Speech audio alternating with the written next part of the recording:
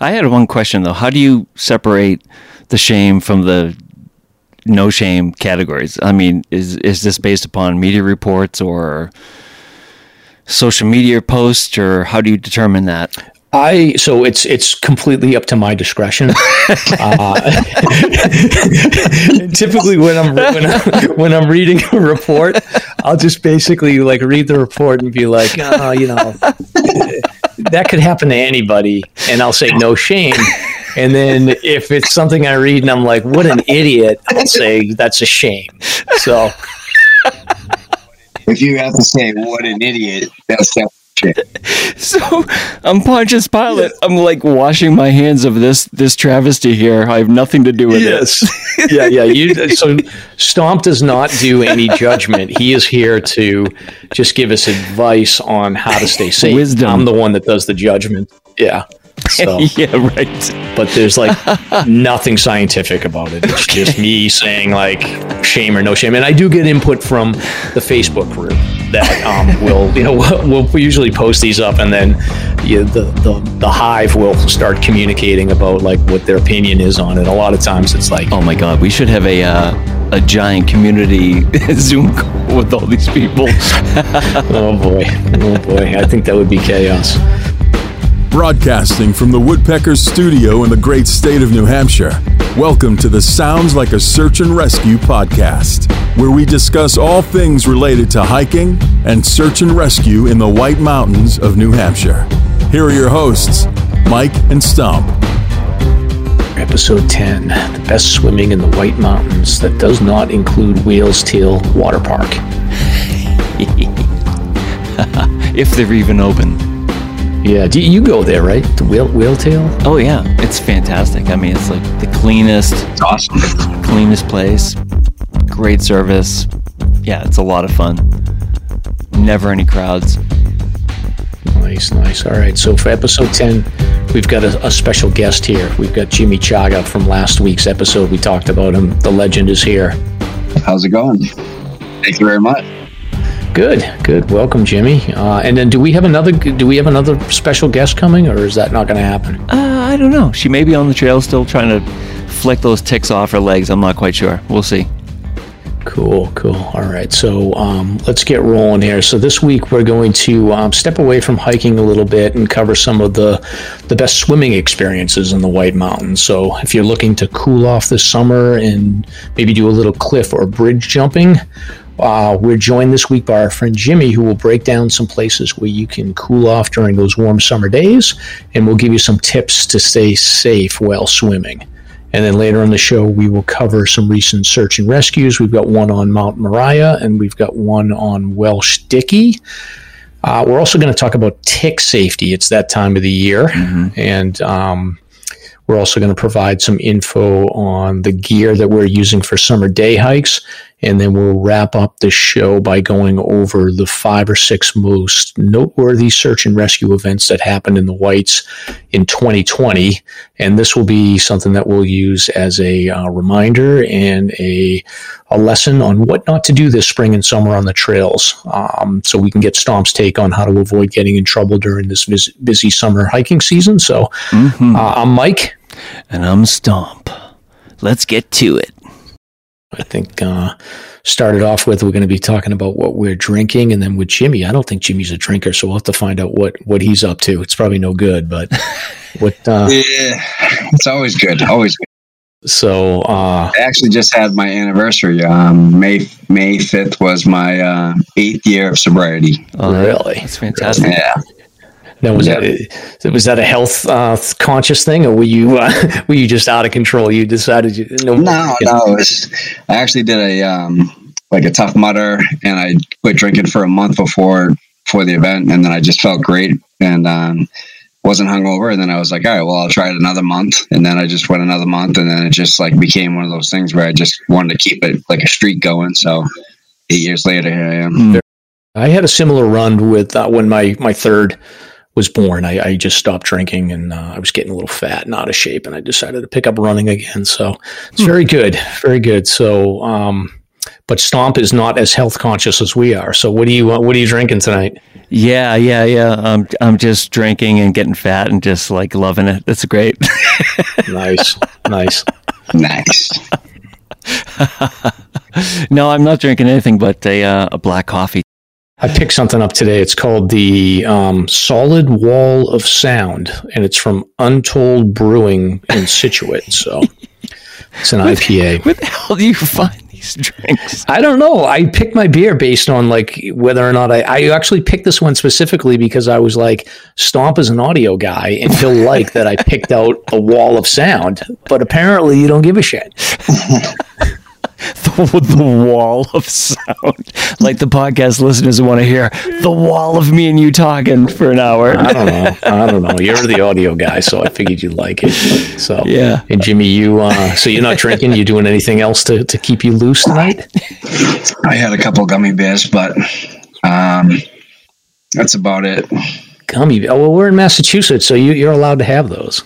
That is correct. Yep, I'm an adult, and I like to use it for recreational use. Nice, very cool. Yeah. Do you take gummy bears when you go hiking, or whatever edibles when you go hiking? Yes, of course. Look at me. Very nice. Very cool. Yeah. Last time I hiked with him, he actually ate a 1 pound chunk of chaga. Yeah. In one sitting. Does chaga do anything to you? I don't even know what chaga is. So last episode we talked about Jimmy Chaga and how you guys found like chaga's a mushroom, but like I don't know. I know people talk about it and they make tea out of it, but like what does it do? I don't really know much, but I can tell you that I called about like 18 places around my local area and they weren't willing to buy it. So yeah. I gave it away to somebody that was health conscious. Huh. Very nice. And is that what you make tea out of it, right? It's a mushroom you make tea out of? Apparently. Yeah. Yeah. Some antioxidant, cancer fighting, stuff. So very nice. It's like very Bitcoin. Nice. I mean, it's like just lots of money there if you can angle it right. Very cool. All right. So I want to talk about some recent hikes, and then we're going to just get into some discussions about keeping ticks off of you. So Stomp wanted to do a segment on this. He's very excited. But before we get into that, I just wanted to give some housekeeping updates on the podcast. So I think as we're recording this, we just released episode 6. So we're like 4 or 5 weeks behind. But we've been working on, I didn't call this out last week, but we've been working on some updates on the slasherpodcast.com website. So we've added a couple of pieces of information in there that I think people will find interesting or helpful. So we have on the slasherpodcast.com site, we've uploaded what we call the search and rescue database. So this is a database of search and rescue events that have been published in the media for the last 2 years. And I basically track this. So anytime a news report comes out, I write down what the mountain is, what the trail is, who the person is, their age, gender, and then I give it a rating. Like I basically say shame or no shame. So if it's shame, that means they basically fucked up and they're to blame. And then if it's no shame, it's just like a slip and fall incident. So a lot of times when we're talking about, when I'm talking about search and rescues, like I'll say, oh, we're rating this one a shame or we're rating it no shame. So that's on the website. And then we also have a search and rescue report from 2020, which breaks down all the data on the media published search and rescue events in New Hampshire and the White Mountains. So you can look through that. And then in addition to the search and rescue info, we've uploaded hiking routes. So I have probably 4 or 5 years worth of Strava data that I've pulled up. So if you're looking to do a hike on a particular mountain, you can scroll through this hiking route database and get the tracks, and you get elevation and distance and all that fun stuff. So it doesn't exclude you from using a map though, Stomp. Oh yeah, sure. I had one question though. How do you separate the shame from the no shame categories? I mean, is this based upon media reports or social media posts, or how do you determine that? So it's completely up to my discretion. And typically when I'm reading a report, I'll just basically like read the report and be like, that could happen to anybody, and I'll say no shame. And then if it's something I read and I'm like, what an idiot, I'll say that's a shame. So. If you have to say what an idiot, that's I'm Pontius Pilate. I'm like washing my hands of this travesty here. I have nothing to do with it. Yeah. So Stomp does not do any judgment. He is here to just give us advice on how to stay safe. I'm the one that does the judgment. Yeah, right. So, but there's like nothing scientific about it. It's just me saying like shame or no shame. And I do get input from the Facebook group that we'll usually post these up, and then the hive will start communicating about like what their opinion is on it. A lot of times it's like, oh my God, we should have a giant community Zoom call with all these people. Oh boy. I think that would be chaos. So anyway, but that's the housekeeping. So go on to the slasherpodcast.com website and take a look at the search and rescue database, take a look at the search and rescue report. And then if you want to go, look at good hiking routes, I've got probably every 4,000 footer covered. I've got almost every 52 with a view covered, and I've got every terrifying 25 covered. And then I even have some overnight traverses and stuff that I've done. So if you're lazy and you don't feel like reading the books or looking at maps, you can just look at this database. Cool. Now, hey, before we move on, has there been any feedback, like pro or con, regarding this podcast or what? Yeah. I got some feedback. I don't want any feedback. So if you will, we do need to give our email address so you can send feedback, which is Slasher Podcast. That might be in the shame category right now, right? Yeah, exactly. Exactly. Yeah. If you want to give us feedback, you can email us at the Slasher Podcast at gmail.com email address. But really, we get a little bit of feedback. Like I cannot pronounce Musalaki correctly. So, Stomp, how do you pronounce it? Musalak. Jimmy, how do you pronounce it? Musalak. Oh, hell yeah. Oh, you guys are idiots. So I say Musalaki, but, so I got some feedback saying that I don't say it correctly. So I'll now say it Musalak, but you can say it either way. It doesn't matter. But there's a bunch of words in the White Mountains like that. Like there's Pemigewasset, and there's a different way to say Pemigewasset, right? Pemigewasset, Pemigewansett, who knows? Yeah. So there's and then there's Tripoli Road and Triple I Road. Yeah, it depends if you've had the pizza up at Salisbury Beach or not. Triple I, Triple E. Yeah. And I don't even say Kankamangus anymore because I can't pronounce it, so I just say the Kank. Yeah, that's fair. So anyway, so we get a little bit of feedback, but it's overall everybody seems to like it. So I mean, the 10 people that are listening to this dumb podcast seem happy. Yeah. All right. So moving on to recent hikes. So Stomp, we're going to hold off on you because we're going to go right into a discussion about ticks after this. But so Jimmy, have you been out on any hikes recently? Yeah, no, I was able to get out with Stomp, but I don't know what the name of the trail is because usually he says, let's go. And I say, okay, I just follow him. Yeah. And then Jimmy says, let's keep on going. I'm like, Yeah. So where did you guys go? No, that was a good time. We did Georgiana and Harvard Falls. Oh, yes. Great. And I brought Jackson along too, and he had an absolute blast. And Ginger came with us as well. So. Oh, nice. Yeah, Ginger's the dog, super dog. Oh yeah. Very cool. But other than that, I was up in Tuckerman's about maybe about a month and a half ago or something like that. Jenny and I went up. We spent the night in Gorham, and we climbed up, and I did left gully and right gully, and it was an awesome day. So. Oh wow! You guys are heroes. So did you go all the way to the top of Tuckerman? I just went up to the top of Left Gully and then came down that. And then it was so nice and the sun was still shining on the right side. Then I went up the right side and it was like mashed potatoes up there. There's a lot of people up there, but it wasn't like the biggest crowd yet, but it was a really nice like early weekend to get out there. And did you have your split board, or were you just carrying it? Yeah, no, I split boarded up, and Jenny hiked in, so she was about an hour behind me on the trail end because I just couldn't wait. Like when you scan the city, you're so much faster than a hiker. So I just waited for her at Hojo's before we climbed up into the bowl.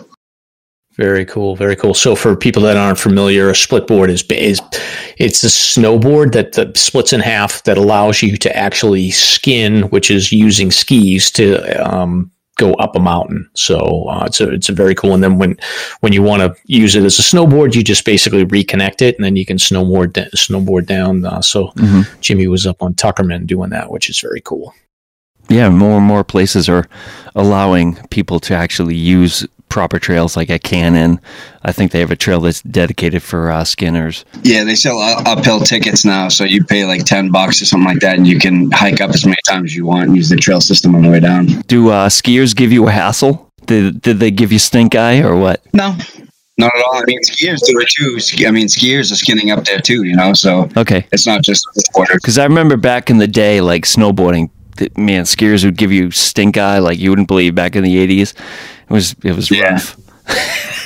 Yeah, no, it's a little different. I think now. I think it's more accepting. A lot more people are seeing a mixture of skiers and snowboarders. A lot of kids, start out half and half. Obviously it's easy to learn how to ski right off the bat, but you see a lot of younger kids snowboarding. So I think that sport has caught on, and I think it's more widely accepted now for sure. Awesome, that's good to know.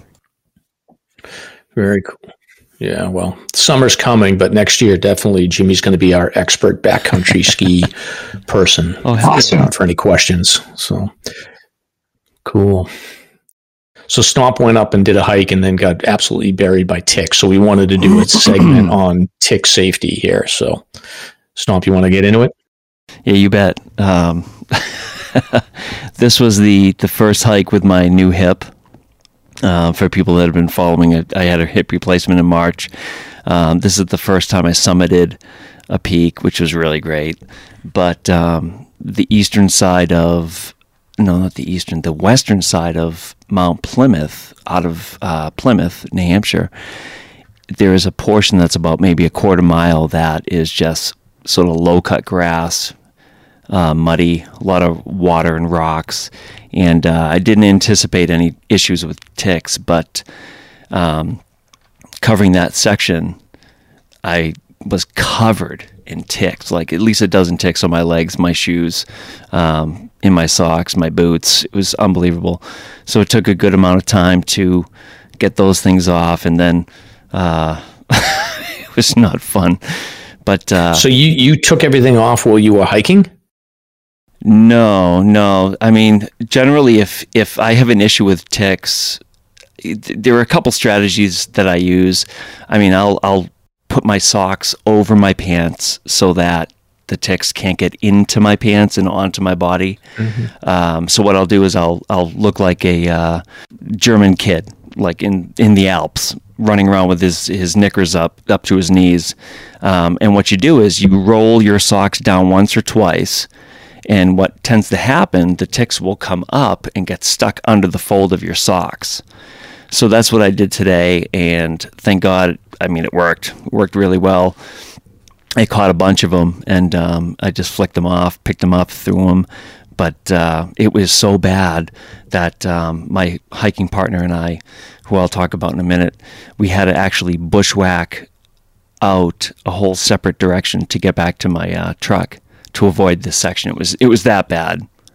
And this was on Plymouth Mountain?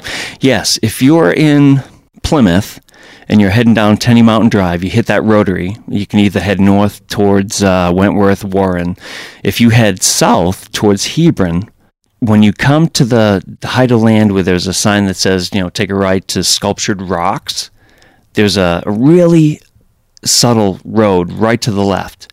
And from that point, you drive up basically snowmobile roads to a trailhead. It's unmarked. There's a couple little, side shoulders that you can park on. From there, you can make your way up to the back side of Plymouth There's a whole other way to get to Plymouth Mountain, but this backside is like 1.5 miles up. So it's really quick and easy. But the problem with that is it's less traveled. The trail is less marked, and just ticks. There's a whole army of ticks over there. Yeah. Are there good views on? I've never heard of this mountain, so I'm curious. Plymouth is awesome. You come to a series of ledges that overlook the Sandwich Range. So you can look either south towards Laconia and the Belknaps and the Squams. From where we were today, you could see clearly Chicora all the way through Passaconaway, Whiteface. You could pinpoint the Tri-Pyramids, Sandwich Dome. I mean, it was just perfect today. It was really beautiful. So Plymouth is in my top 5, and my top 5 is always evolving. But Plymouth constantly comes up in the top 5. It's absolutely beautiful. Yeah, I've honestly never heard of it before, so it's I'll have to go check it out. But it's really neat. So you got buried in ticks, though. That's the one drawback. So yeah, what in your expert opinion, like I get it, like the socks and all that stuff, but realistically, like you want to be a little bit more proactive in tick safety. So what's your best advice for prevention, Stomp? Yeah, there's one step before you get to the medicinal approaches, but I mean, knowing the topography that these friggin' buggers love. They love grass, whether it's low or high, without a tree canopy. I mean, in my bushwhacking experience, that's where you get them. If there's canopy above you, you're good. If it's open sky and there's grass, they're going to be all over you. I mean, take it to the bank. That's how it works. But beyond that, I mean, the sprays, I mean, you have permethrin, you have the DEET. I'm not too familiar with the oils, but from what I understand, the permethrin is probably the way to go to really limit the ability of these little buggers to get on you and do some damage. Yeah. And so the permethrin is a spray. So what you do is you actually will treat your sneakers. If you use summertime hiking gaiters, you treat those. Treat your socks, and then any clothes that you're going to wear. And basically you just spray them with the permethrin and then let it dry. And then it usually is good for what, like 6 or 7 washes, I think, before you have to treat them again? Yeah, I would think so. Yeah. And I've heard people talk about like treating their tent, but I don't know about that. Depending on the tent that you own, like you'd have to keep an eye out for whether or not that might damage the waterproofing or something. Like I don't think that I would spray my tent, but I don't know what the rules are for that. Yeah, that's interesting. I mean, I've never had a problem with it. Again, if you know where they live, you can avoid it. On the way up, we had 12 plus ticks on us. On the way down, we bushwhacked to circumvent that little stretch of grass and open canopy, and no problem at all. I had one little guy on me, and I flicked him off. Yeah, and I know some people do not like permethrin just because it is, it's a chemical, and I do know for a fact that when it's not dry, it can be poisonous to cats. So I think, Stomp, you're married to a crazy cat lady, so I think you probably have to be pretty careful. Yeah, but that's actually good information. I mean, we're trying to get rid of a couple cats. All right, we'll have to delete this out just so nobody hears. But the other chemicals that you can use is DEET. So and DEET. The good thing about DEET is you can spray that directly on your body, and I think that it gives like a couple of hours worth of protection. And then I went on the CDC website, and they also talk about oil of lemon eucalyptus.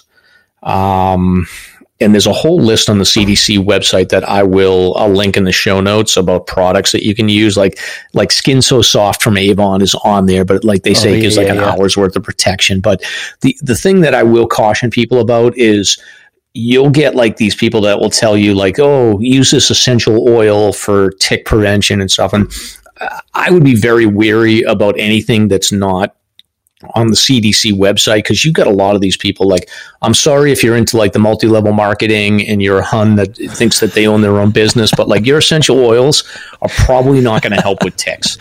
So just be careful about that. Oh, hell yeah. I mean, these guys are like Navy SEALs. I mean, they jump on your skin. They're marathoning up your leg. It was unbelievable. I've heard from farmers that this season is unbelievable and really bad. And I would tend to agree from what I experienced today. It's like, holy moly.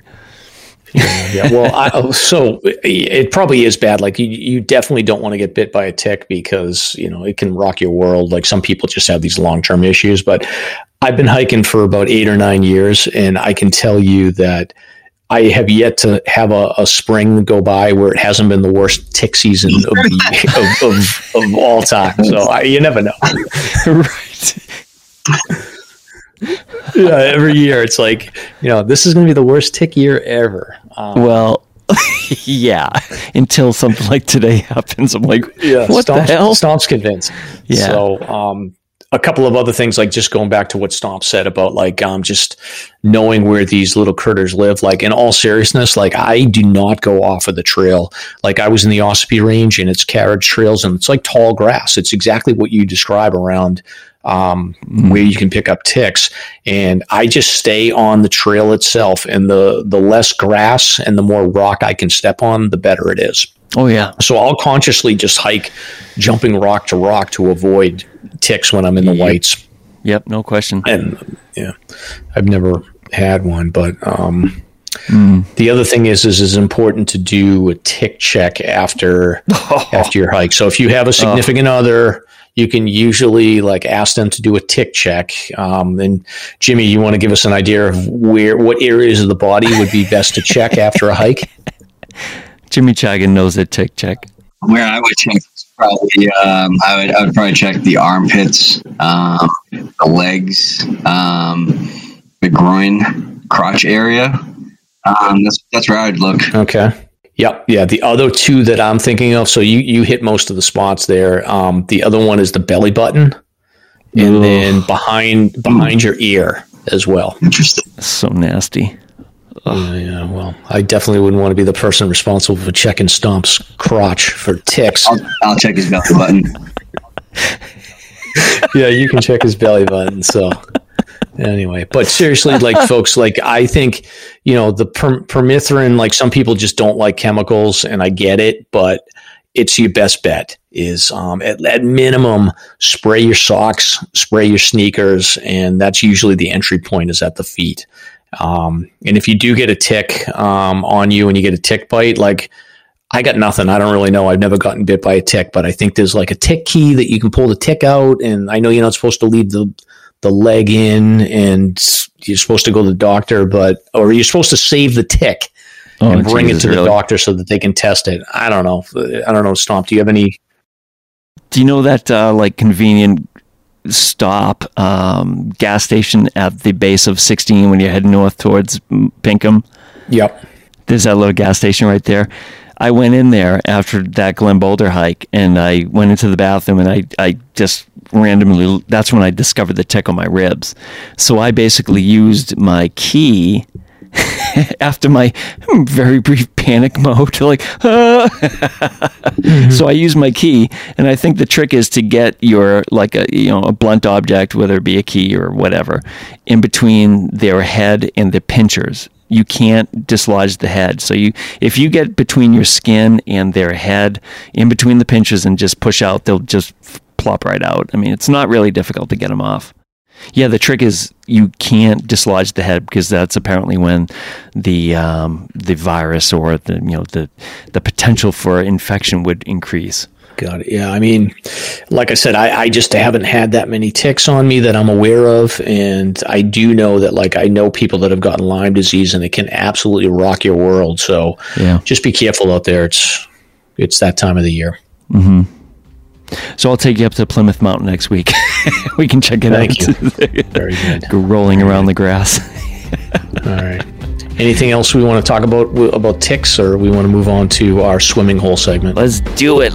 Summer's coming. Let's do the swimming hole with Jimmy Chaga. Jimmy Chaga. So we should do a formal intro for Jimmy. So, Oh, hell yeah.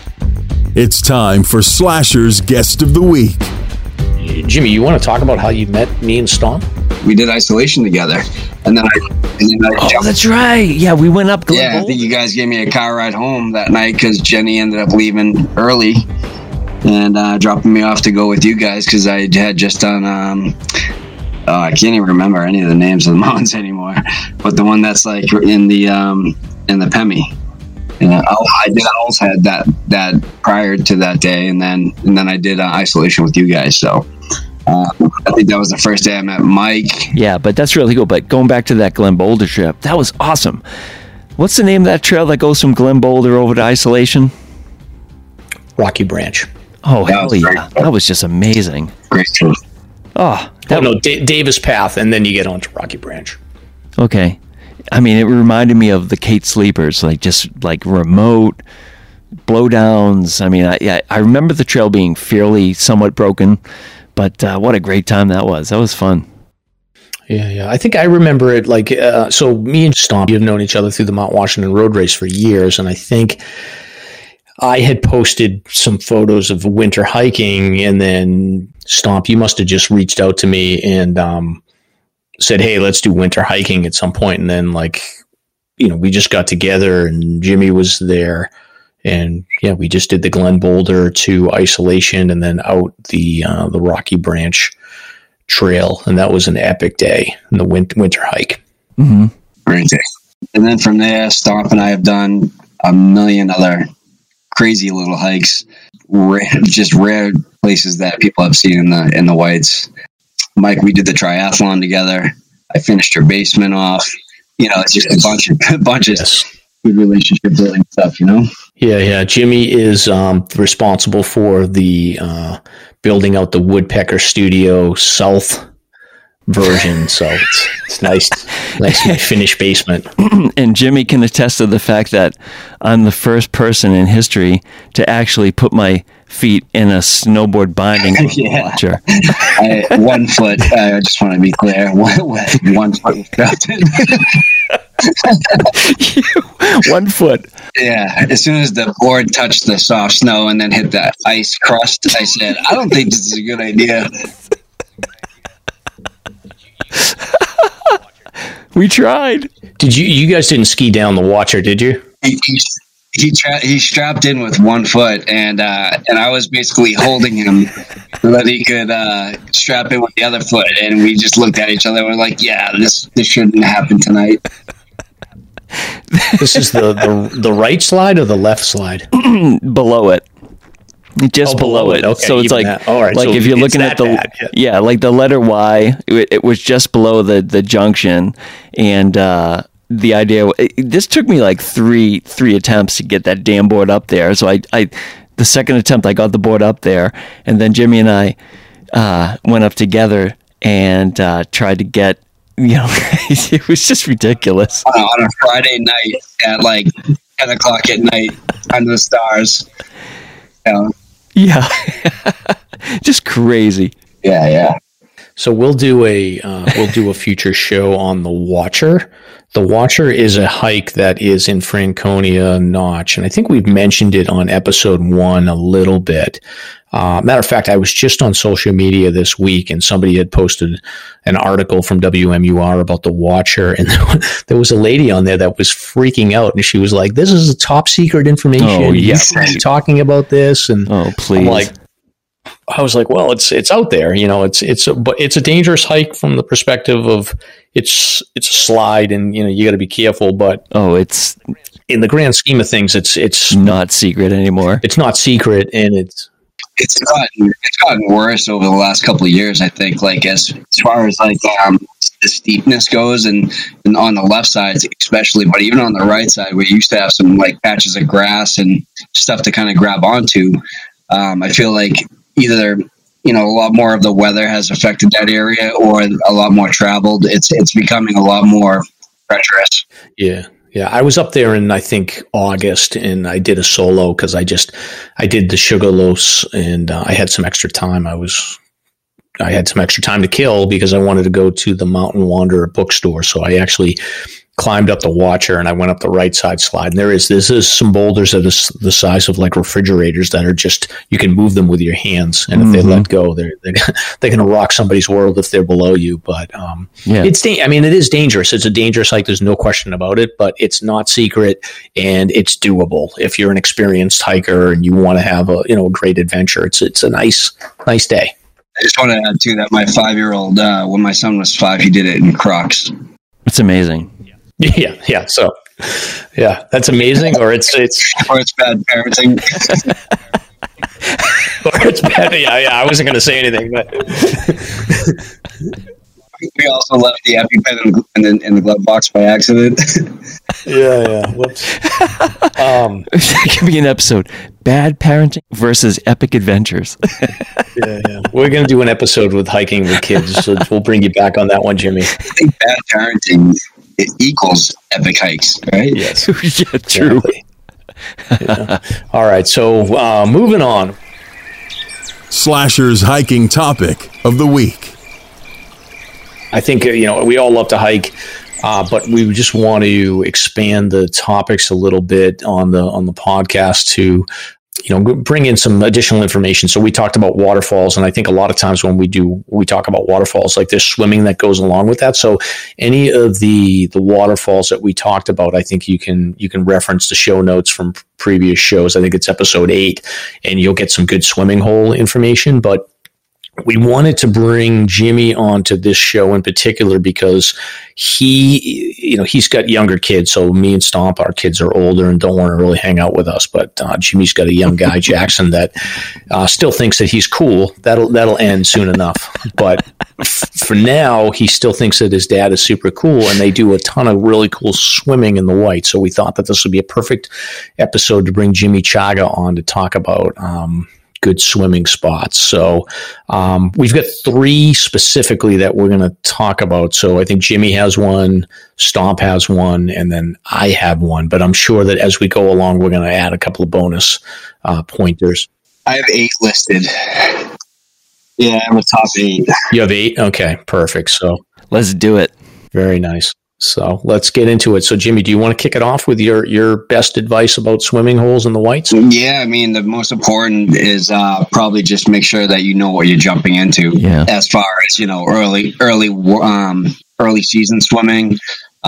Sometimes the water is just way too cold to get into, like right about now. Like, it could be a really nice hot day, but, it's in the water looks tempting. But there's been some, fatalities up like towards ladies' bathtubs, for instance, where people have gone in. It's just too cold, and then also, you don't know what moved around over the winter or what got pushed around. If there's a rock under where you used to jump last year, I feel like rivers, you always have to make sure that you jump in and kind of look around first before you just take the plunge and, jump off a cliff or, try to have some fun, because it could make a really good day go really bad quickly, So that's maybe some basic safety advice, I would say.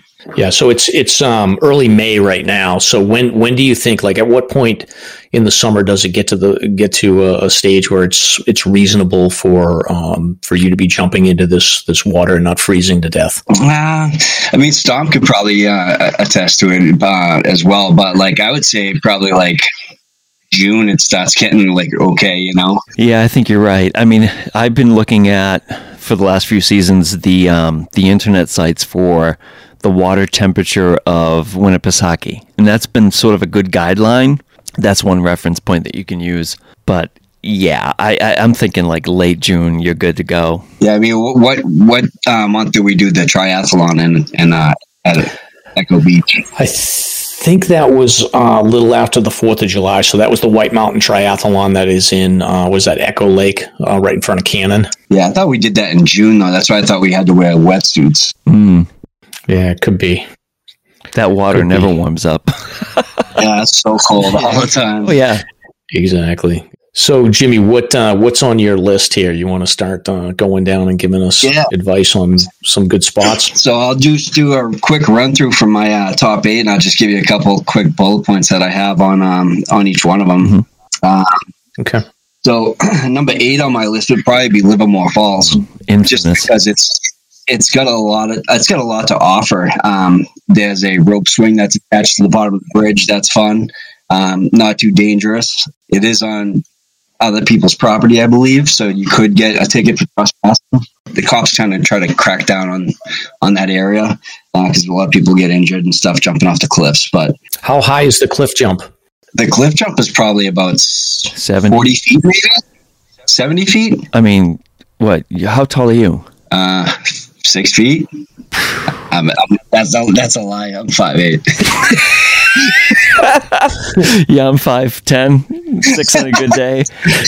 But on a podcast, I can be 6'2". Here's my point of reference on that, because when I saw you jump off that primary cliff, I was on the other side. So I'm just like thinking back in my memory hole here, how many jimmies it would take to hit that water. And I'm thinking it's at least 8 jimmies to like meet the water.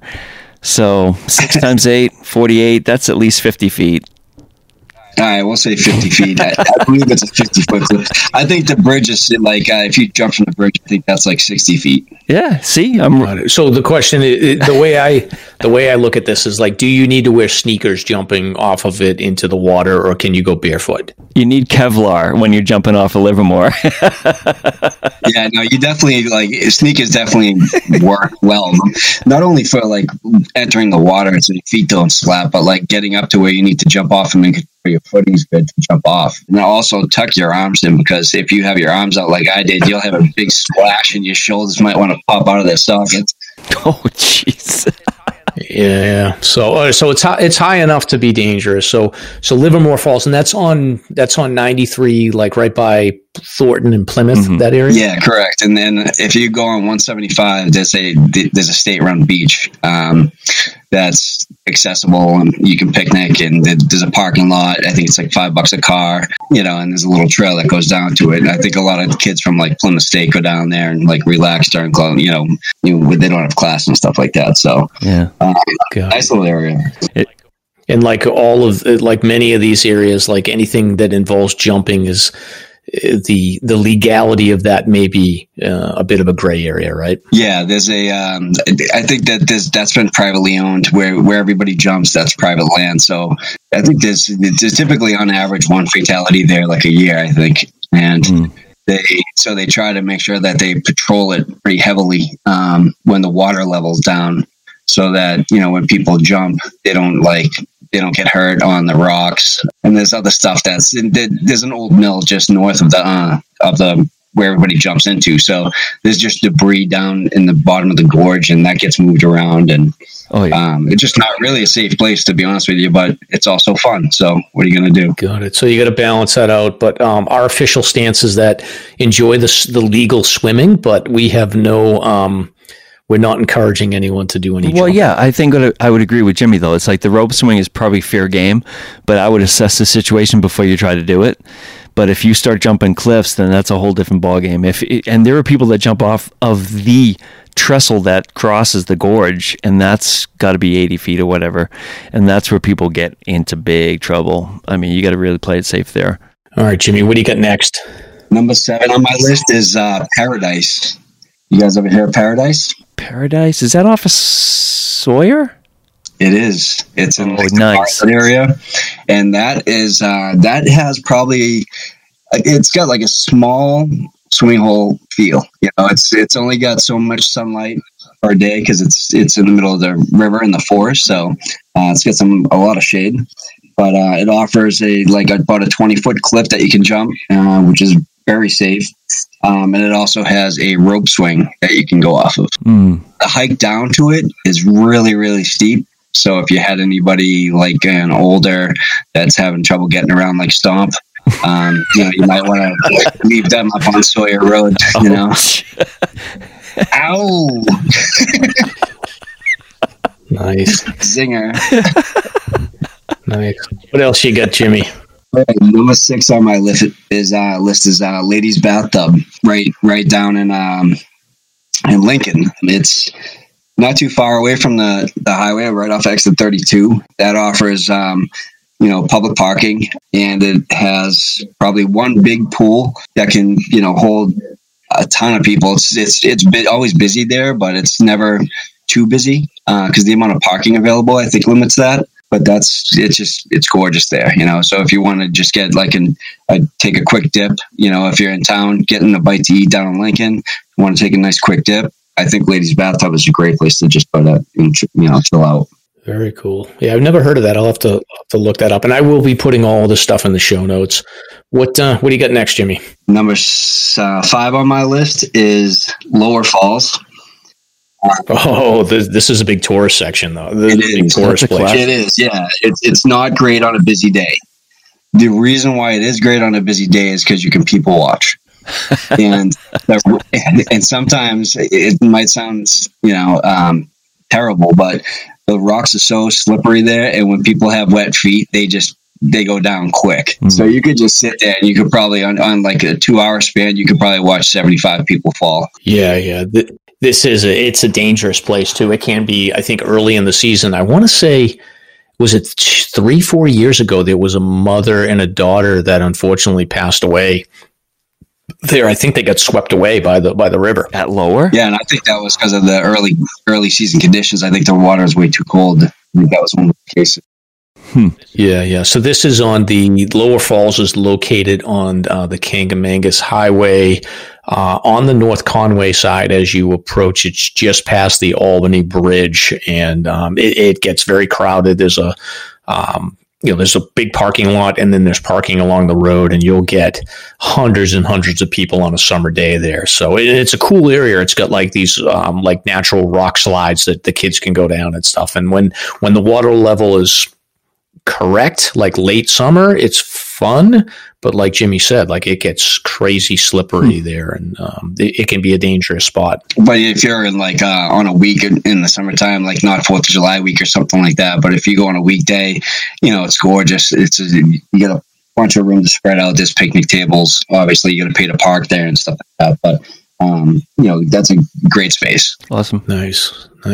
Number 4 on my list, I have Emerald Pool. And it's over by Pinkham. Not Emerald of Baldface, right? Where all the naked people go? Not the Emerald of Baldface. It's Emerald of... It's just north of Pinkham Notch. Okay. And it's great. It's me and my son went there for the first time because we got sick of just doing the Lake Winnipesaukee thing. So we took a summer where we went and just explored all the popular spots, and that offers a good 15-foot jump that's safe for all kids. The pool's very deep. Mm-hmm. The water is very cold there, but the one thing that I really liked there was that they have tons of trout in the pool. So if you bring your fly fishing rod, you could just watch them like from like 4 feet under, just coming to strike your fly, like watching a shark come up on Shark Week. Like it's just awesome. That's cool.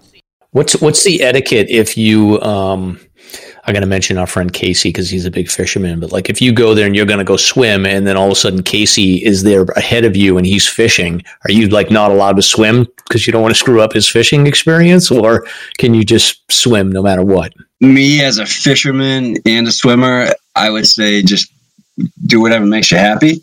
Okay. I'm sure if Casey had an opinion, maybe he'd be like, if I'm fishing, find another spot maybe. Okay.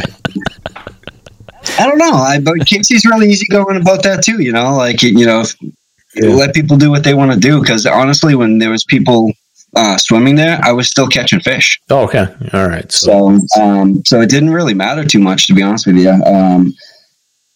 But I don't know. As far as I guess it all depends on the person that's fishing. Like if they're a really hardcore fisher and maybe a grumpy old man or something like that, and then they'd probably say, get the hell out of there. But nice. If they had just a good outlook on life and didn't care as much like me and Casey, they'd probably be like, have fun. All right. So Emerald Pool. So what do you got next? Number 3 on my list is Breezy Point. Isn't that down by Moosilauke? It's called Moosilauke. Either or. Yeah, that's by Moosilauke, down by Carriage Road.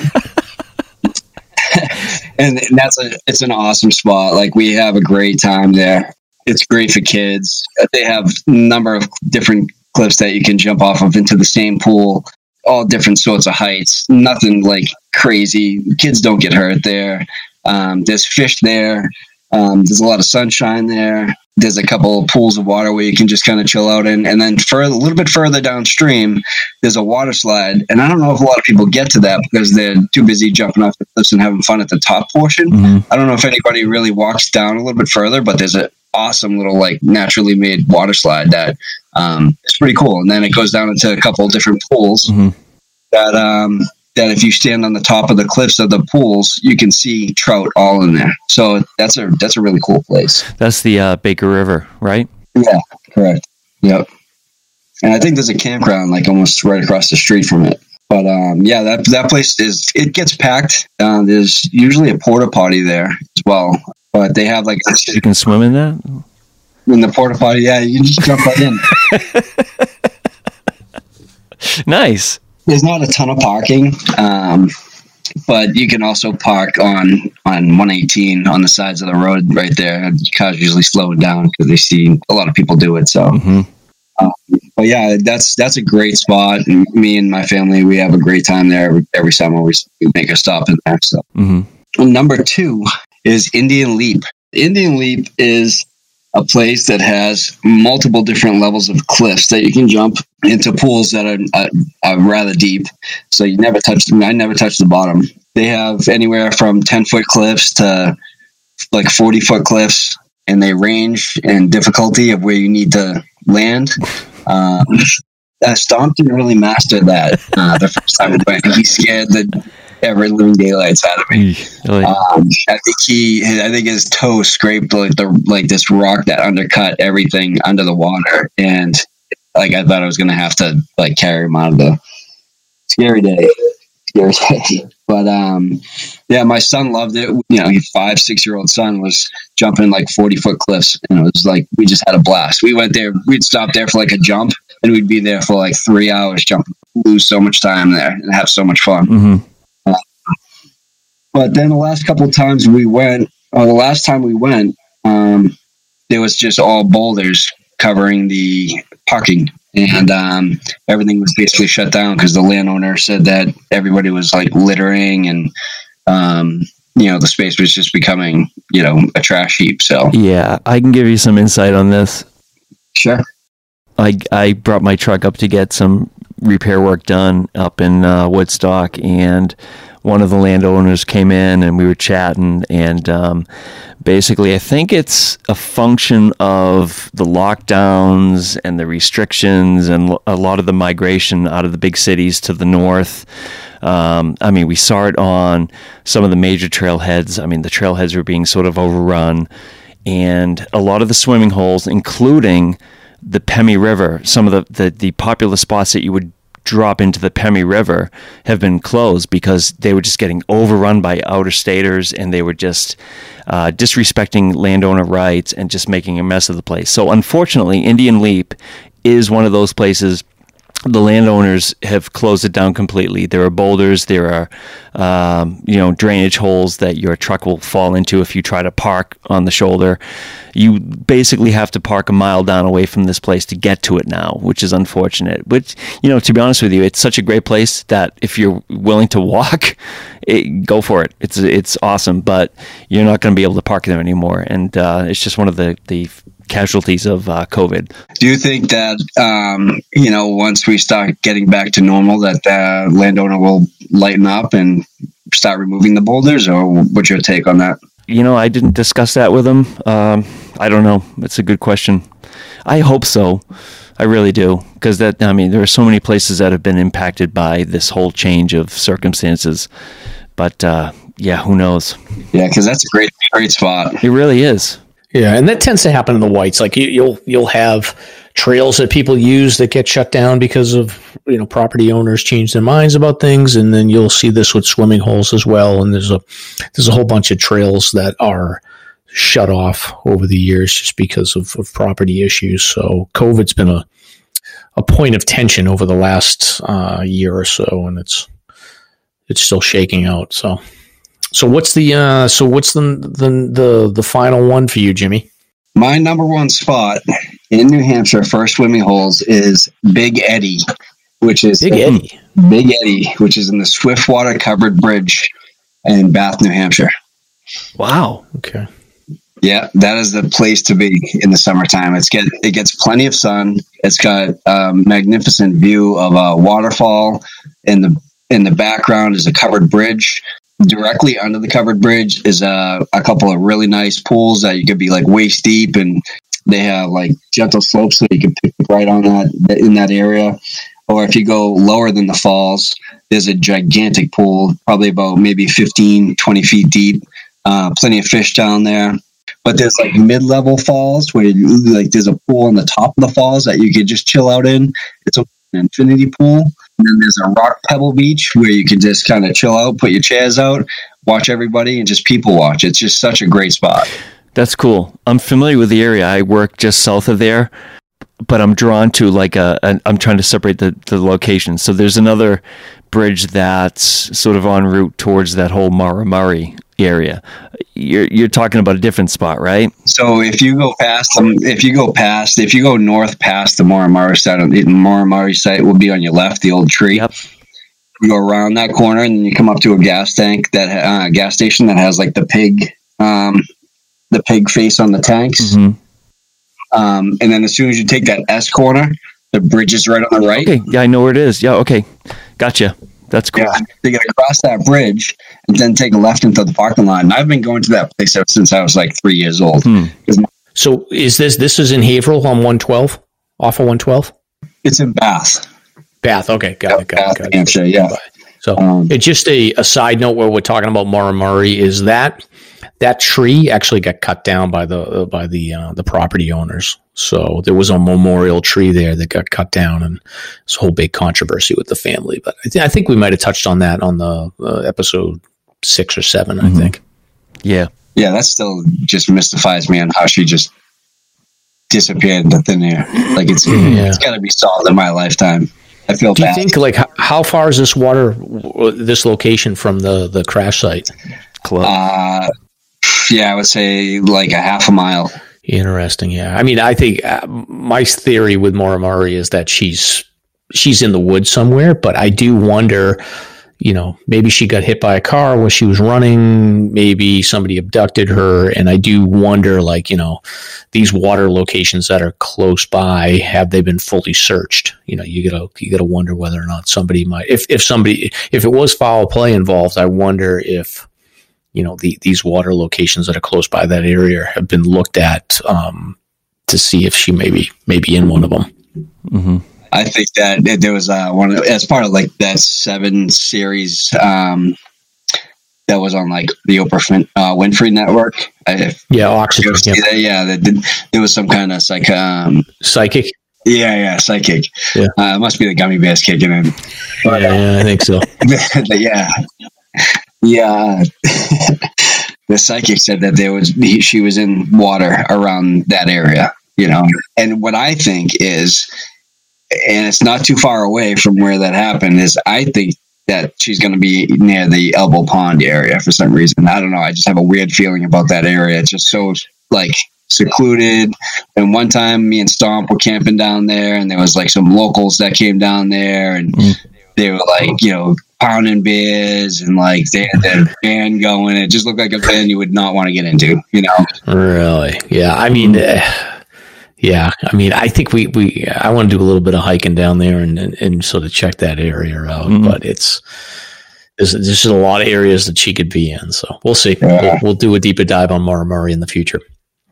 This is all good stuff. Like I said, we'll put this all in the show notes so that people can do some research. And, I'm sure that all these secret swimming spots are now ruined based on our show. So, but let's transition over to search and rescue discussion here. So we got 2 search and rescues here, Stomp, that I want to cover with you. And the first one is a injured hiker carried off of the Carter Mariah Trail. So this is a 48-year-old male hiker from Berwick, Maine, was descending after summiting Mount Moriah. So Mount Moriah is in the Pinkham Notch area on the north side of Pinkham Notch. And I guess this guy slipped on a steep granite slab on the trail, which trail is full of steep granite slabs. So he slipped on it and injured his lower leg And the interesting thing about this one is that rescue personnel responded, and there was a wilderness first responders class from Solo, which you talked about in episode 4, out of the Conway area. So they were able to mobilize that Solo class and hike in from the trailhead near Bangor Street in Gorham. Yeah. And they were able to treat the leg injury. So it's pretty cool stuff. Yeah, that's a new resource. For this mission, that far north, you're still dealing with winter conditions. Plenty of snow up above. So this individual hurt his leg, and you had a response by New Hampshire Fish and Game, Androscoggin Valley Search and Rescue, and SOLO, which is Stone Earth Open Learning Opportunities. Whenever they're in session with students and there's a call, Fish and Game can now actually call upon them for assistance. So that's fantastic. I mean, you have X amount of people that can just, boom, let's go, let's do it. And they can support the mission. So that's what happened in this case. So this person was 3 miles up on Carter Moriah, hurt his leg. Apparently, from what I understand, there was an ATV that was able to make it all the way up to Mount Surprise, which is a couple thousand feet up. They were able to get this individual down without any issue. Yeah, and I know that in the Fish and Game report, it does mention that Androscoggin Valley Search and Rescue was involved in this. So my guess is, I'm assuming that whoever is involved with Solo probably has they have a relationship with PEMI. They probably have a relationship with AVSAR, and look at this as like a sort of a feeding pool for the AVSAR team as well. Yeah, and this is it's a slip and fall. So again, like going back to sort of like subjective rating system, this would be a no shame scenario. So unless there's something I wasn't aware of, but so the next one is there was a search and rescue carryout situation on Welsh Dickey, and I know last episode we talked about a rescue on Welsh Dickey, but this is a separate incident. So Stomp, do you want to break this one down? This is a case of deja vu, and comparing this year to last year, we had a few places such as Welsh Dickey and Cascade Basin, which popped up as being really popular spots for injuries and rescue calls. And this year, so far, Dickey's in the running. We had a rescue 2 weeks ago on Dickey, and on May 1st, we had a second. So on this one, Fish and Game was notified of a hiker on Dickey, an individual 71 years old out of Concord who was descending Welch Dickey Loop Trail below the summit of Dickey when he suffered a leg injury. So at this point, we had Campton Thornton, Waterville Valley Fire Rescue, and thankfully Waterville Valley Ski Patrol, who were training in the area to help out as well on this carryout, and they carried him down about 1 mile to the trailhead. So on this case, they did not call any of the volunteer search and rescue teams because they had the assistance of the Waterville Valley Ski Patrol. That's fortunate. Plenty of bodies. Very cool. Very cool. Yeah. And then Welsh Dickey, it seems like it's becoming a hot spot. It does. And, when I read this report, I'm not sure which direction they were going, whether this person was going clockwise or counterclockwise, but it almost sounds like, when you read it, it says, was descending Welch Dickey Loop Trail. Below the summit of Dickey Mountain, I'm not sure what direction they were going. I mean, there are definitely ways you want to approach Welch Dickey. You do not want to be descending Welch if it's wet. You can certainly ascend it.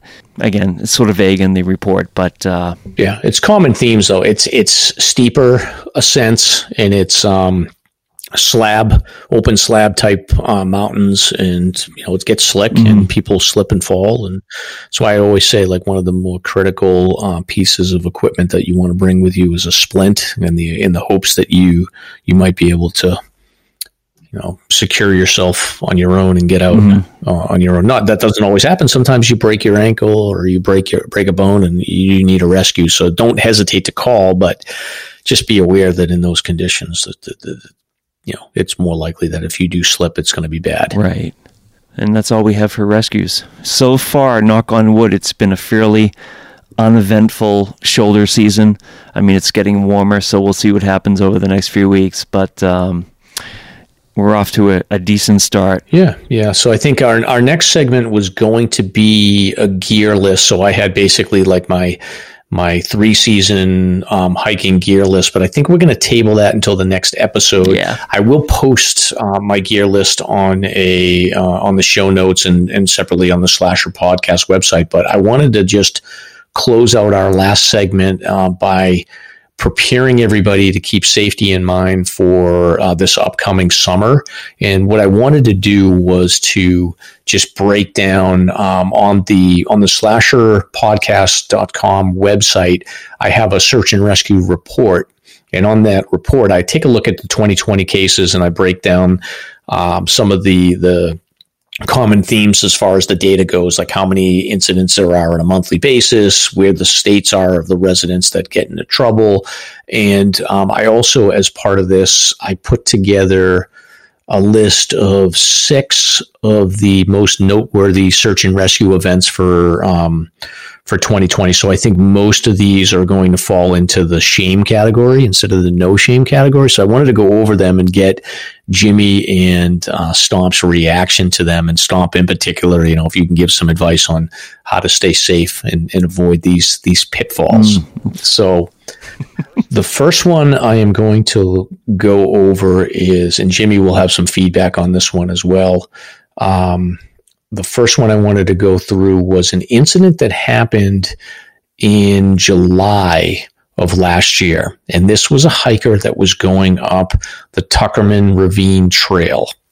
And it was a male hiker, I think in his 20s, from Quincy, Mass.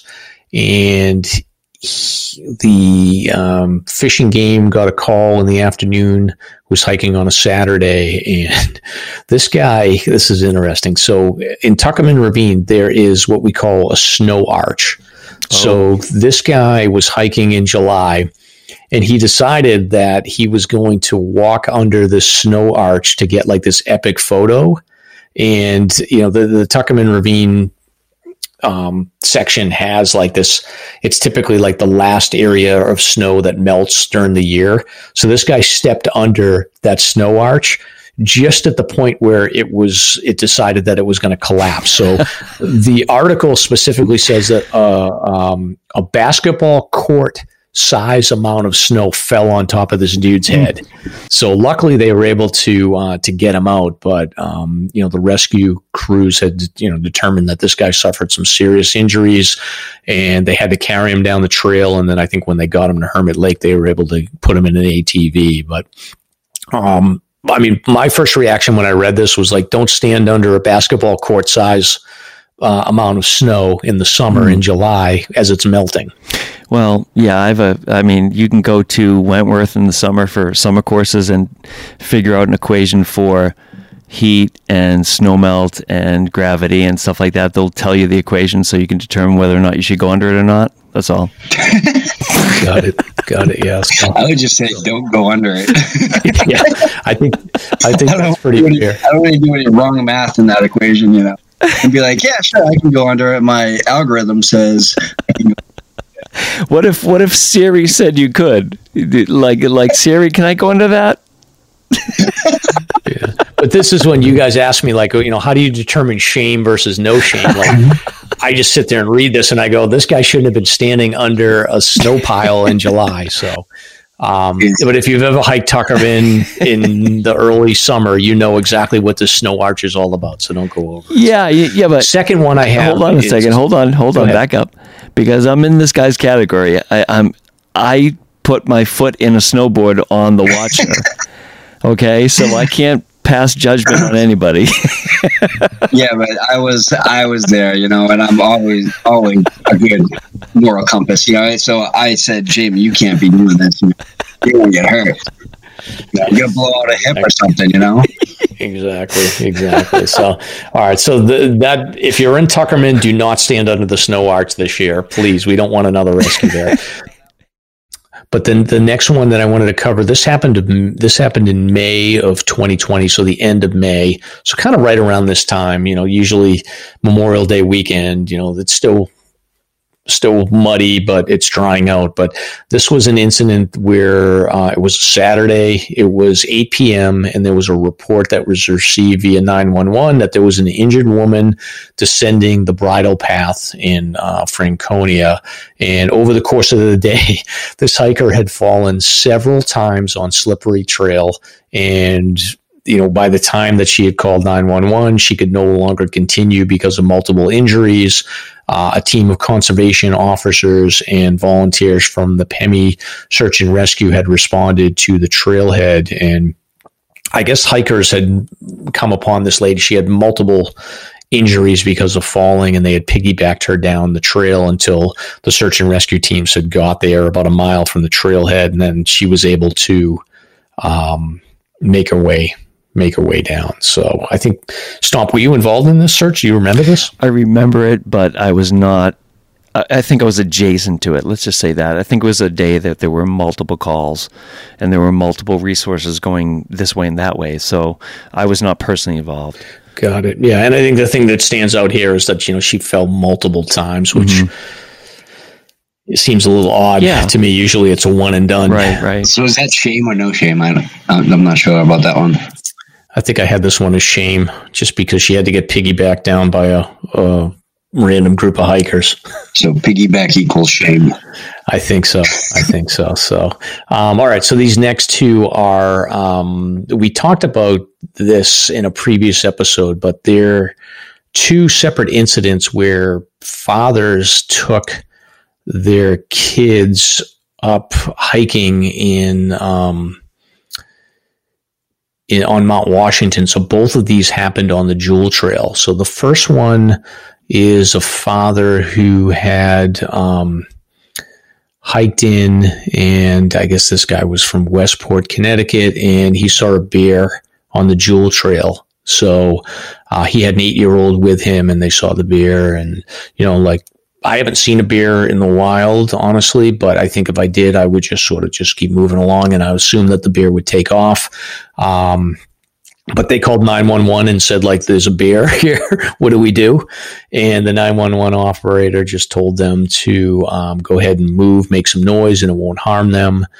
And they started heading down the trail, and this happened at 9 o'clock at night. So around 10 o'clock, this gentleman decided to call again because he had lost a trail and didn't have a light. So he called 911 because he was afraid of a bear. Then he called 911 because he didn't have a light. And at that point, I guess they were able to get the battery going on the phone again. He called 911 at 11:30 p.m. with only minimal battery life, and they were able to get his GPS location. He was about a mile away from the Cog Railroad base station, and Fish and Game arrived, and they were able to hike up the trail, make contact with him and his son, and they got back in the parking lot at 2 a.m. So I'm guessing that this guy got some pain from his wife when he got home. That's a shame for sure. Yeah. So no light. He's freaking out over bears. He's freaking out over losing the trail, and then he's getting home at 2 a.m. So it's not good. Yeah, that's unfortunate. I mean, that's a classic hike safe scenario. I mean, did this guy look at the hike safe site? Did he have all that stuff in his pack? Did he have the proper clothing? Did he have the lights, the batteries, a map?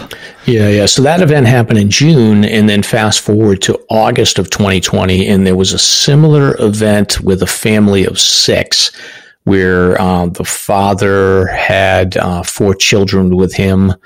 I'm assuming then maybe there was a wife or somebody else involved, but they don't make any mention of that. But children ages 7 to 14, and they were on the Jewel Trail, and it was 9:30 at night. I have no idea when they started, but due to fatigue and darkness, they had become disoriented and did not know exactly where they were. And the Jewel Trail, I don't know if you guys have been on there, but there is a couple of tricky sections where you've got to sort of do almost like a 180 left-hand turn to get down. And my guess is there's definitely a bootleg trail that goes straight when you're supposed to go left. And I think that what ends up happening is that people just keep going straight when they're supposed to take a hard left, and they panic and get lost, especially when you don't have, everybody in top condition. So it sounds like they didn't have any lights, and he's got 4 kids with him, and they're all bonking. Mm-hmm. And I guess apparently they called 911, and around 11 o'clock at night, they were able to hike out under their own power, but it was another walkout where Fish and Game made contact with them around 11:15 or so. Jeez, it's amazing, huh? So the next one that I have here is, this is a common theme with these lights. I mean, people starting late and they don't have headlamps. I mean, and I can't stress this enough. Like, if you have one headlamp, you have none. You should have 2 headlamps, and you should have backup batteries. Mm-hmm. It's critical that you have those, because if something happens and you're out there late and you have no lights, you're screwed. Yeah. Which brings me to my next incident, which was on Mount Liberty. And this is similar to, we've talked about this before, but I think this crew went up the Flume Slide Trail. So it was 2 female hikers in October. They were at the summit of Mount Liberty at approximately 7:30 p.m. No lights, no water, no cell phone battery left, and they were basically asking for help. They realized that they were screwed. They had no essential gear needed to survive, and obviously it gets cold in October, so they were thirsty but uninjured, and I think it was another walkout. Incredible. Flume Slide Trail is the most notorious trail on this western side of the Whites. It really is. I mean, I hear constant squabbling about they should just shut it down, just close it, or reroute it. I mean, so many people get in trouble up there. Yeah, and there was actually a post on social media this week about All Trails, and All Trails has this rated as like a 5-star hike, and people that don't know anything, they just look at All Trails, and All Trails is an app that you can use to plan out hiking. It's very popular. They do a good job with their marketing, but people see it and they say, oh, it's a short hike, but they don't look at the contour lines and realize how steep and dangerous it is. Mm-hmm. First time I did it in October, we had our first snowfall, and I went to try to get a sunrise solo, and I lost the trail for about a half hour, and I was about a half hour late for the sunrise. But so if you go out there and you don't know where you're going, it's not always easy to navigate that lower area as well. Mm-hmm. Yeah. So it's you got to know what you're doing if you're going to go up the Flume Slide Trail, and you've got to have your headlamps and your food and the proper clothing, especially in October. So I think the last one that I have here is a November incident that happened on in the Pemi Wilderness on the East Side Trail. There was a gentleman that from Florida that had been hiking. He had a medical emergency. I guess they got lost. I guess he was hiking with another friend. They got lost on Wednesday. They had to spend a long, cold, and wet night in the Pemi Wilderness, and daybreak hit on Thursday, and eventually, I think one of these, one gentleman from Florida was unable to continue. His hiking partner left and hiked out to the Pemi Ranger Station in Lincoln Woods, and they were able to determine he was about 3.5 miles from the trailhead. And I think eventually this one ended up with a rescue via ATV and then a helicopter flight to Dartmouth Hitchcock Medical. So I don't know, Stomp, if Pemi was involved in this one or if this was just Fish and Game, but just not prepared to be out in that cold condition overnight. I mean, when you get wet in cold conditions, it can be, hypothermia can hit pretty quickly. But I think that this guy is probably, at the end of the day, the temperatures dropped into the low teens and it was snowing at night.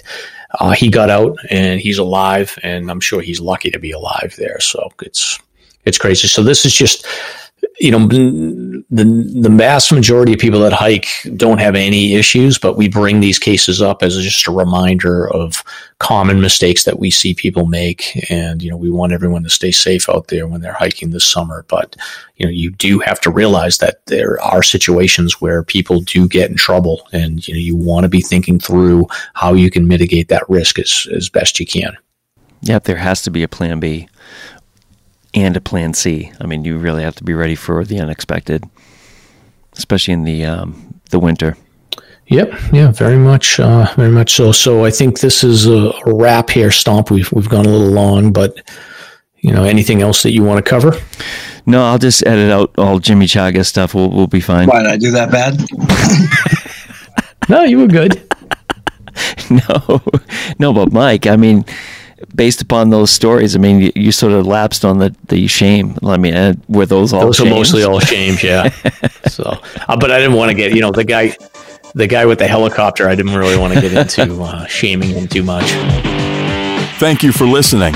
If you enjoyed the show, you can subscribe on Apple Podcasts, Spotify, or wherever you listen to podcasts. If you want to learn more about the topics covered on today's show, please check out the show notes and safety information on slasrpodcast.com. That's SLASR podcast.com. You can also follow the show on Facebook and Instagram. We hope you'll join us next week for another great show. Until next time, on behalf of Mike and Stomp, get out there and crush some peaks. Now covered in scratches, blisters, and bug bites, Chris Staff wanted to complete his most challenging day hike ever. Fish and Game officers say the hiker from Florida activated an emergency beacon yesterday morning. He was hiking along the Appalachian Trail when the weather started to get worse. Officials say the snow was piled up to 3 feet in some spots, and there was a wind chill of -1 degree. And there's 3 words that describe this race. Do we all know what they are? Only one hill! Here's Lieutenant James Nealon, New Hampshire Fish and Game. Lieutenant, thanks for being with us today. Thanks for having me. What are some of the most common mistakes you see people make when they're heading out on the trails to hike here in New Hampshire? It seems to me the most common is being unprepared, and I think if they just simply visited hikesafe.com and got a list of the 10 essential items and had those in their packs, they probably would have no need to ever call us at all.